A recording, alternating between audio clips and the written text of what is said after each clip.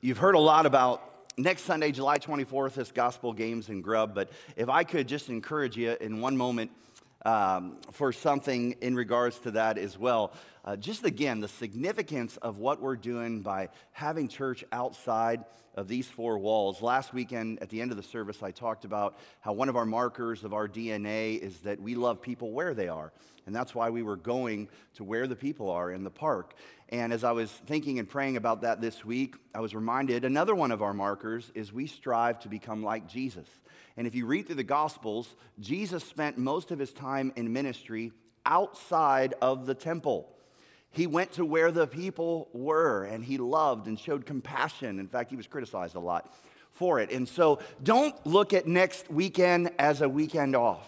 I sent an email to my staff reminding them that my expectation is that they be there. And I can do that because I'm their boss. Can't do that to you. I'm not your boss, but I'm your pastor.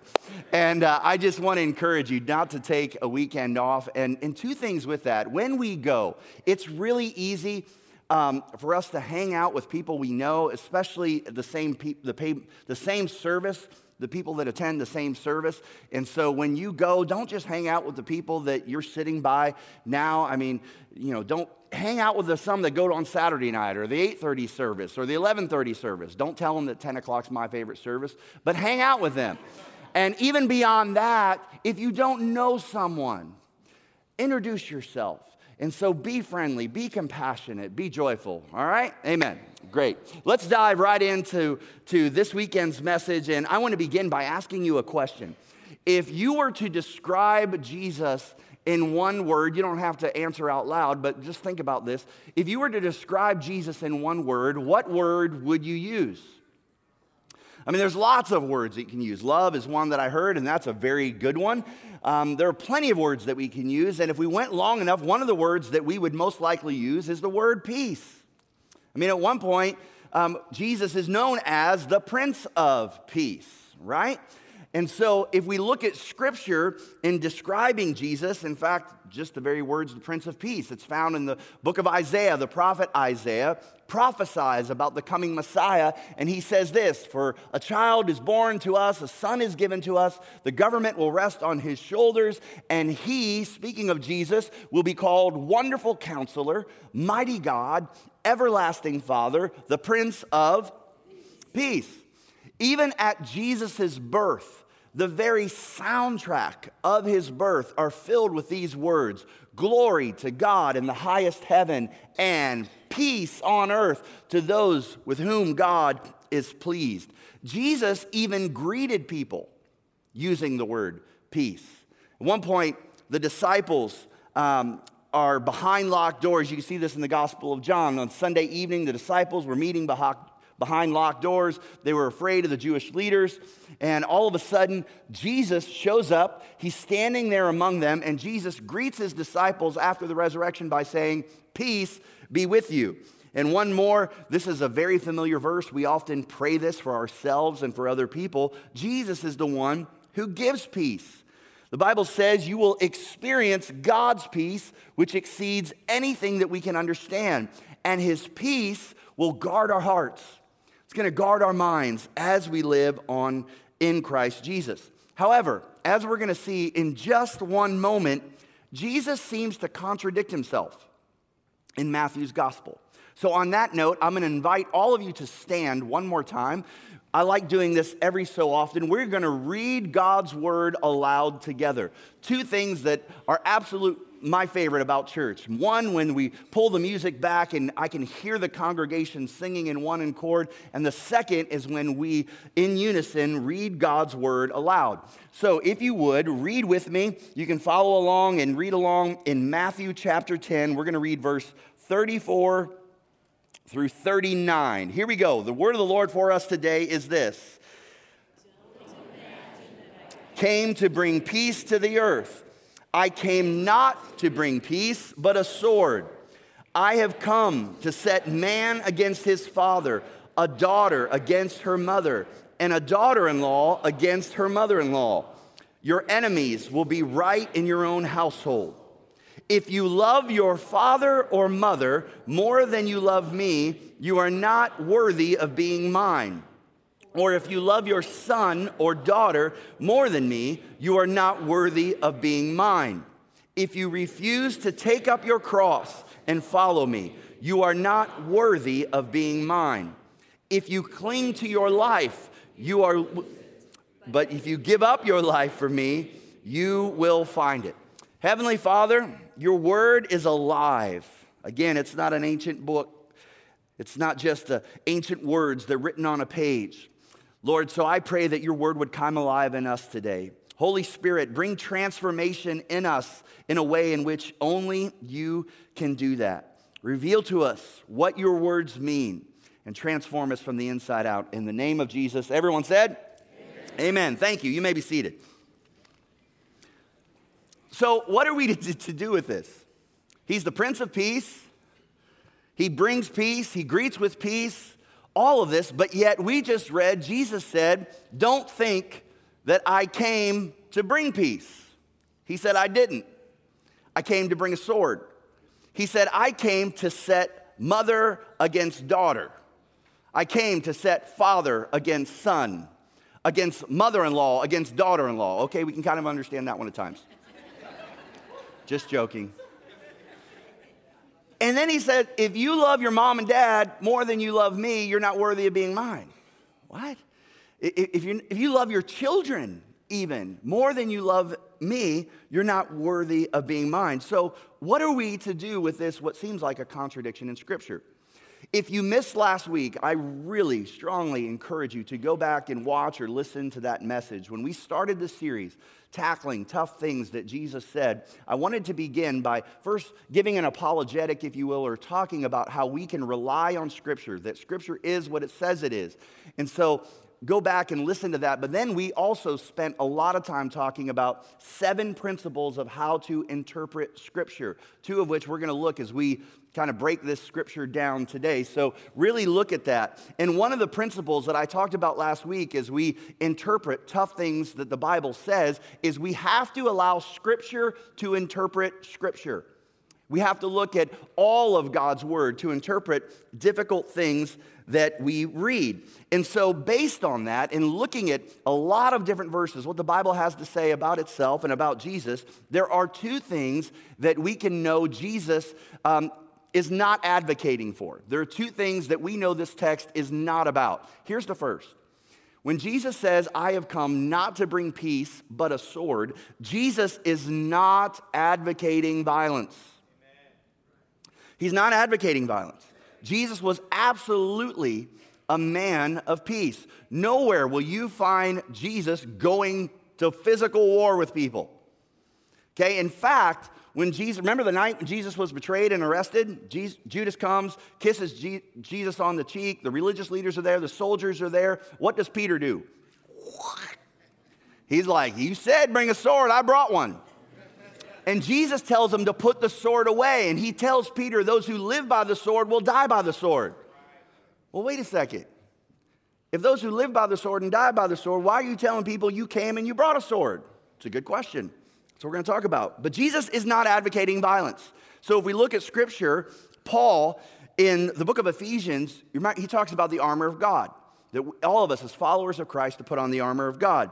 And for shoes, Paul says that we are to put on the peace that comes from the good news. So Paul even says that the good news, the gospel that we preach is peace, and we should put that on.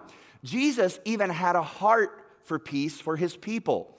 There's a story in the Gospels where Jesus is walking closer to Jerusalem, and he looks over the city, and Jesus says, he begins to weep and cry for the people of Israel in the city of Jerusalem, and he says, how I wish today that you, all people, would understand a way to peace. In his most famous sermon, the Sermon on the Mount, you know this, Jesus said, blessed are the peacemakers. Blessed are the peacemakers. So Jesus is not advocating violence. Here's the second thing this text does not say. Jesus is not demeaning the importance of family. When he says, I've come to set father against son and mother against daughter, and that if you love your parents, if you love your kids more than me, he's not demeaning the importance of family. The Bible consistently puts a high value on family and its role in society. Actually, there's a verse in Exodus 20 that says, honor your father and mother, and you will live a long and full life. And every parent knows that verse by heart because you preach it to your kids. Okay, so the Bible says to honor your mother and father. It's repeated in the New Testament when Paul says, children, obey your parents. And then Paul challenges dads and says, hey, don't aggravate your children or they'll become discouraged. Jesus himself, think of this, Jesus isn't demeaning the importance of family. We just read Matthew chapter 10, verse 34.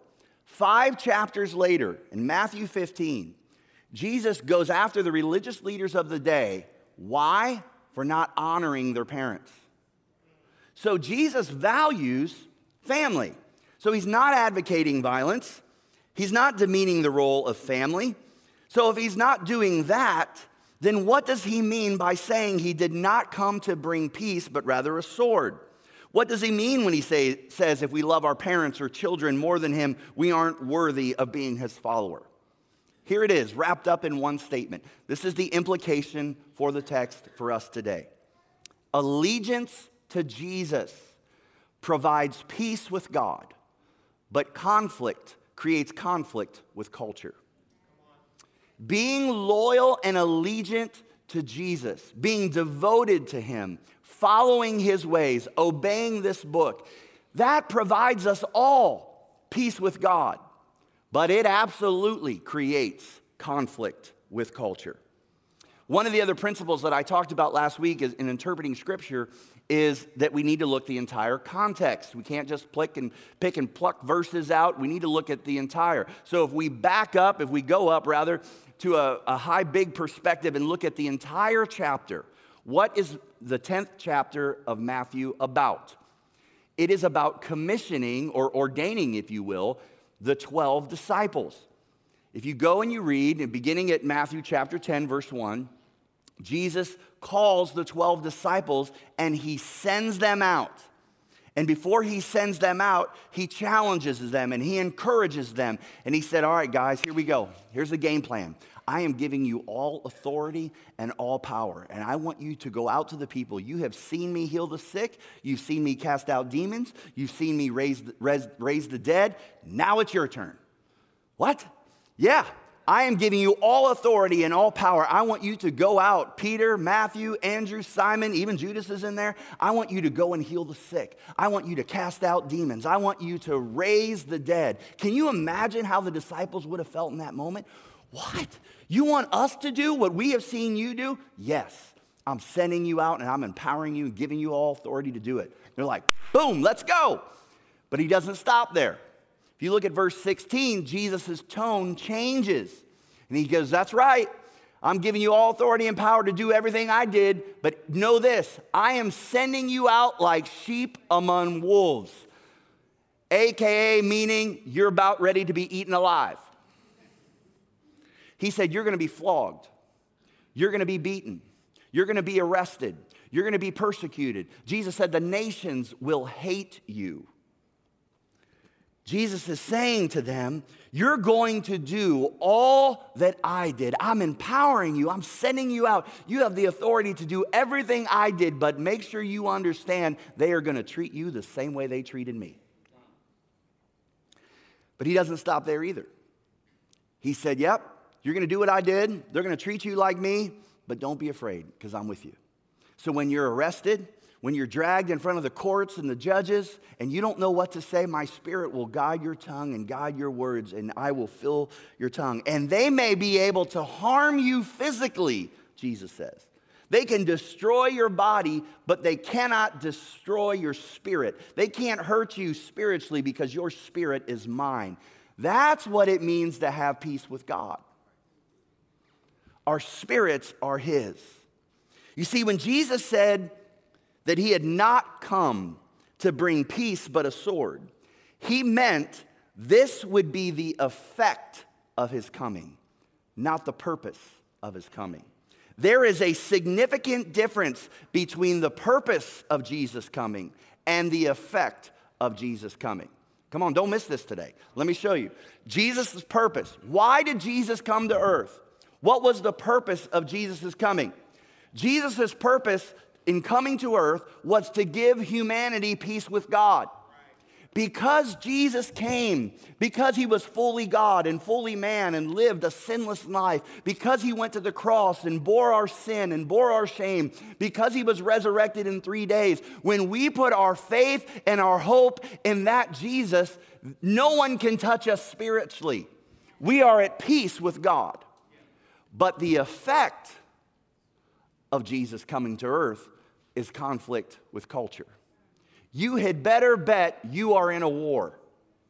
Make no mistake about it. The moment you put your faith in Christ, whenever it was, whether it was 50 years ago, 30 years ago, 2 weeks ago, or 2 hours ago, whatever it may have been, the moment you said, Father, I commit my life to you. I pledge allegiance to you and your kingdom. You moved from the kingdom of darkness to the kingdom of light. You changed teams, and there is a war that is waging between the kingdom of God and the kingdom of darkness.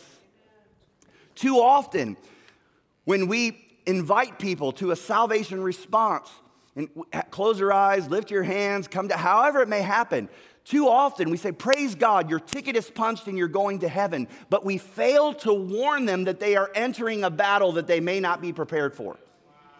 And too many times, longtime Christ followers forget that they're in a battle. That is what Jesus is saying. There is a difference between the purpose, the reason he came to earth, and the effect of his coming. God's design was to bring peace with God for all humanity. We read that in Romans 5:1. However, the immediate consequence was to divide those who are for him and who are against him. Jesus has come into this world to disrupt all human allegiances that don't put God first. He is to be Lord over everything, and that cuts like a sword. I was talking with a friend and a fellow pastor. His name's Frank Park. He's the lead pastor of Tove Church here in Pittsburgh, and we were together this week, and he was saying how he's starting a new sermon series at his church this week on the Gospel of Matthew. And they're going to go through it over the next year and a half. And I was like, man, wish you would have done that last year so I could have heard you preach on this text. But regardless, we were talking about this very text, Matthew 10:34, and what it means. And Frank said just really something I thought very profound. He said this. He goes, there are those who hate Jesus, and they don't know him. Yet there are those who love Jesus, and they don't know him. You see, following Jesus will cut the things, it will cut into the things you hold most near to your heart. Because his word, which is truth, is a sword.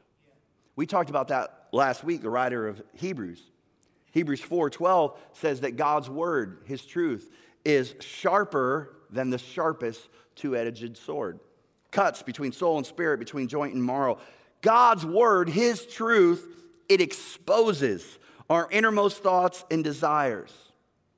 Following Jesus cuts deep to the things that are most near. Again, in Ephesians 6, Paul says, take the sword of the Spirit, which is Word of God. So my question to all of us today is, what is most near to your heart? What's most near to your heart? What's most important to you? For some of you, it's relationships. And that's what Jesus calls out. The relationship with your spouse, your kids, your parents. Some of you that are in dating relationships, your boyfriend, girlfriend, maybe your fiance. For others of you, it's your friendships. There are going to be times when following Jesus cuts relationships in our life. Some of you are here and you're worshiping today and you don't have a relationship with family members or friends because you decided to follow Jesus. That is what Jesus was talking about when he said he came not to bring peace, but a sword. It's not that he wants that for your life, but people are going to treat you like they did Jesus. For some of you, your family maybe follows a different religion. And when you put your faith in Christ and you said, hey, Mom, Dad, I decided to follow Jesus. They're like, you're doing what? And they walked away. Some of you maybe were in a marriage, or you're in a marriage now, and neither one of you followed Jesus until you discovered Jesus, till he drew you close to him, and now all of a sudden there's strife, and it feels like your marriage is being severed because you are following Christ and your spouse isn't. That's what Jesus is talking about. What is most near to your heart? For others of you, it's your career. It's climbing the corporate ladder or achieving success. It reminds me of a conversation I had several weeks ago with someone in our congregation who reached out to me, and their corporate office made some changes in policies, and he was wrestling. He's like, I don't know how I can go through with this because I believe it goes against God's word, and I'm stuck. Many of you have experienced that. That is the sword of God's word cutting in what's most close to you. There are times when, and many of you have experienced that on the job, it could be your coworkers, it could be relationships, it could mean not getting the promotion that you deserve because people at the office know where you stand in your faith. That's Jesus. That's the sword. That's being a part of the kingdom of light versus the kingdom of darkness. What is most near to your heart? For others of you, it's finances. It's building wealth. It's your toys. It's having status.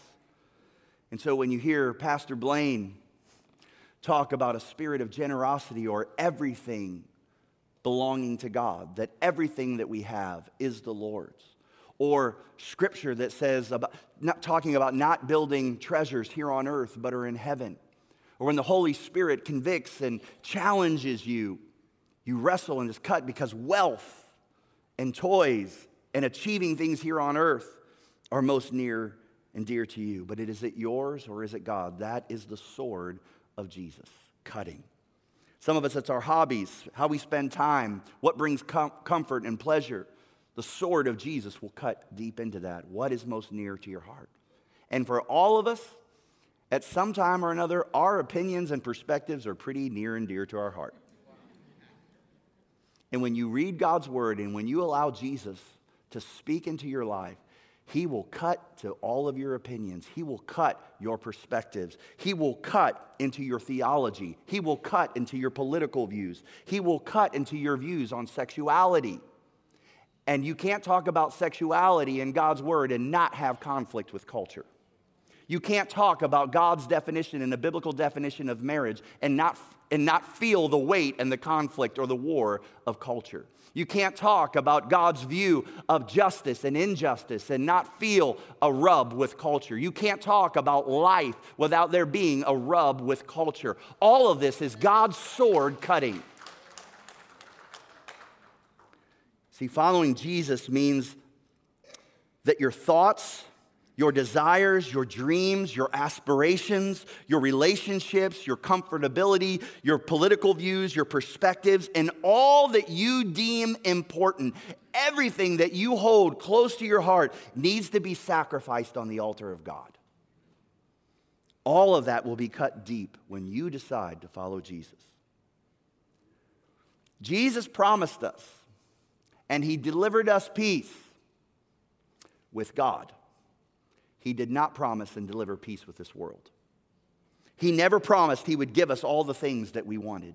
He never promised or said that following him would be easy. He never said being his disciple wouldn't cost us something. In fact, he said the exact opposite. We read it a few moments ago. Jesus said, if you refuse to take up your cross and follow me, you're not worthy of being mine. If you cling to your life, if you cling to the things that are most near and dear to your heart, if you cling to those relationships more than Jesus, if you cling to your career, if you cling to your wealth, to your finances more than Jesus, if you cling to your opinions and your perspectives more than Jesus, you will lose it. But if you give up your life, if you give up those things for me, Jesus says you will find it. So just like the day in Matthew 10 when Jesus commissioned his disciples, so too he has commissioned us. He's commissioned all of us. He has called us to go, to heal the sick. He has called us to cast out demons, to be an encouragement. That's next Sunday. He's called us to go out and to be him in the world. But we would be naive to think if he isn't also saying, when you do that, they're going to treat you like they did me. And for many of us, we forget that following Jesus has a cost. That you cannot live in this world and follow him and be loyal and allegiant to him and think you're not going to get any pushback. You can't think there's not going to be a rub with culture. You can't balance and tiptoe and do both. There will come a time when the sword of Jesus will cut deep to what's most near and dear to you.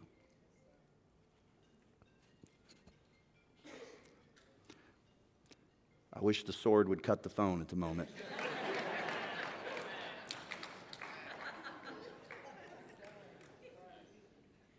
Allegiance to Jesus provides peace with God, but it creates conflict with culture. Would you stand with me this morning?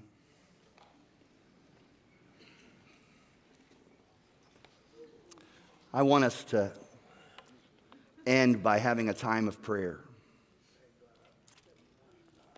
I want to pray for those of you who are in a cutting season. If you feel like you are in a season right now, and there are many of you, that those relationships are being cut, would you raise your hand? You're wrestling with that. Relationships have been cut because of the cost of following Jesus. Thank you. Put your hand down. There are others of you, would you raise your hand if you feel that at work you're being cut and challenged? For others of you, you may be cut financially, or opinions or perspectives, you're being challenged. You're in that cutting season. If you're, whatever it may be, you're in that cutting season now. Come on, raise your hand. A lot of people here with their hands raised. Before we pray, I want to read Jesus' words to you. No matter how painful that cutting season is, listen to the words of Jesus and receive this today. Jesus said, "Do not be afraid of those who threaten you. For the time is coming when everything that is covered will be revealed, and all that is secret will be made known to all. What I tell you now in darkness, shout abroad when daybreak comes." Jesus says, what I whisper in your ear, shout from the housetops for all to hear. Jesus says, do not be afraid. Do not be afraid of those who want to kill your body. They cannot touch your soul. Fear only God, who can destroy both soul and body in hell. Then he asks, what is the price of 2 sparrows? 1 copper coin? But not a single sparrow can fall to the ground without your Father knowing it. And the very hairs on your head are numbered. So don't be afraid, Jesus says. You are more valuable to God than a whole flock of sparrows. Bow your heads today. Lord, I didn't need to ask people to raise their hand for you to know who is in a really painful season of being cut. Because we just heard that your word says you know the very number of hairs on our head. That there isn't a bird that falls to the ground without you knowing it. And how much more do you love us? So in this moment, I pray that for those who raise their hands, those who are in a really painful season, whether that be in relationships or on the job or in their thoughts and opinions or perspectives, I pray that they would know that you are there, that you would whisper in their ear, do not be afraid, I'm with you. And that we would recognize that while we have peace with God and the world cannot touch our soul, that they will come after our body. They will come after our mind. They will come after our reputation. And they did the same to you. So I pray when that moment comes, and for those who are in that moment right now, that we would be bold, that we would be courageous, that we would shout from the rooftops, Lord, your word, which is truth. Give us the strength today to withstand the attacks of the enemy as we battle for your kingdom. In the name of Jesus Christ, amen and amen. God bless you. We'll see you next weekend in the park.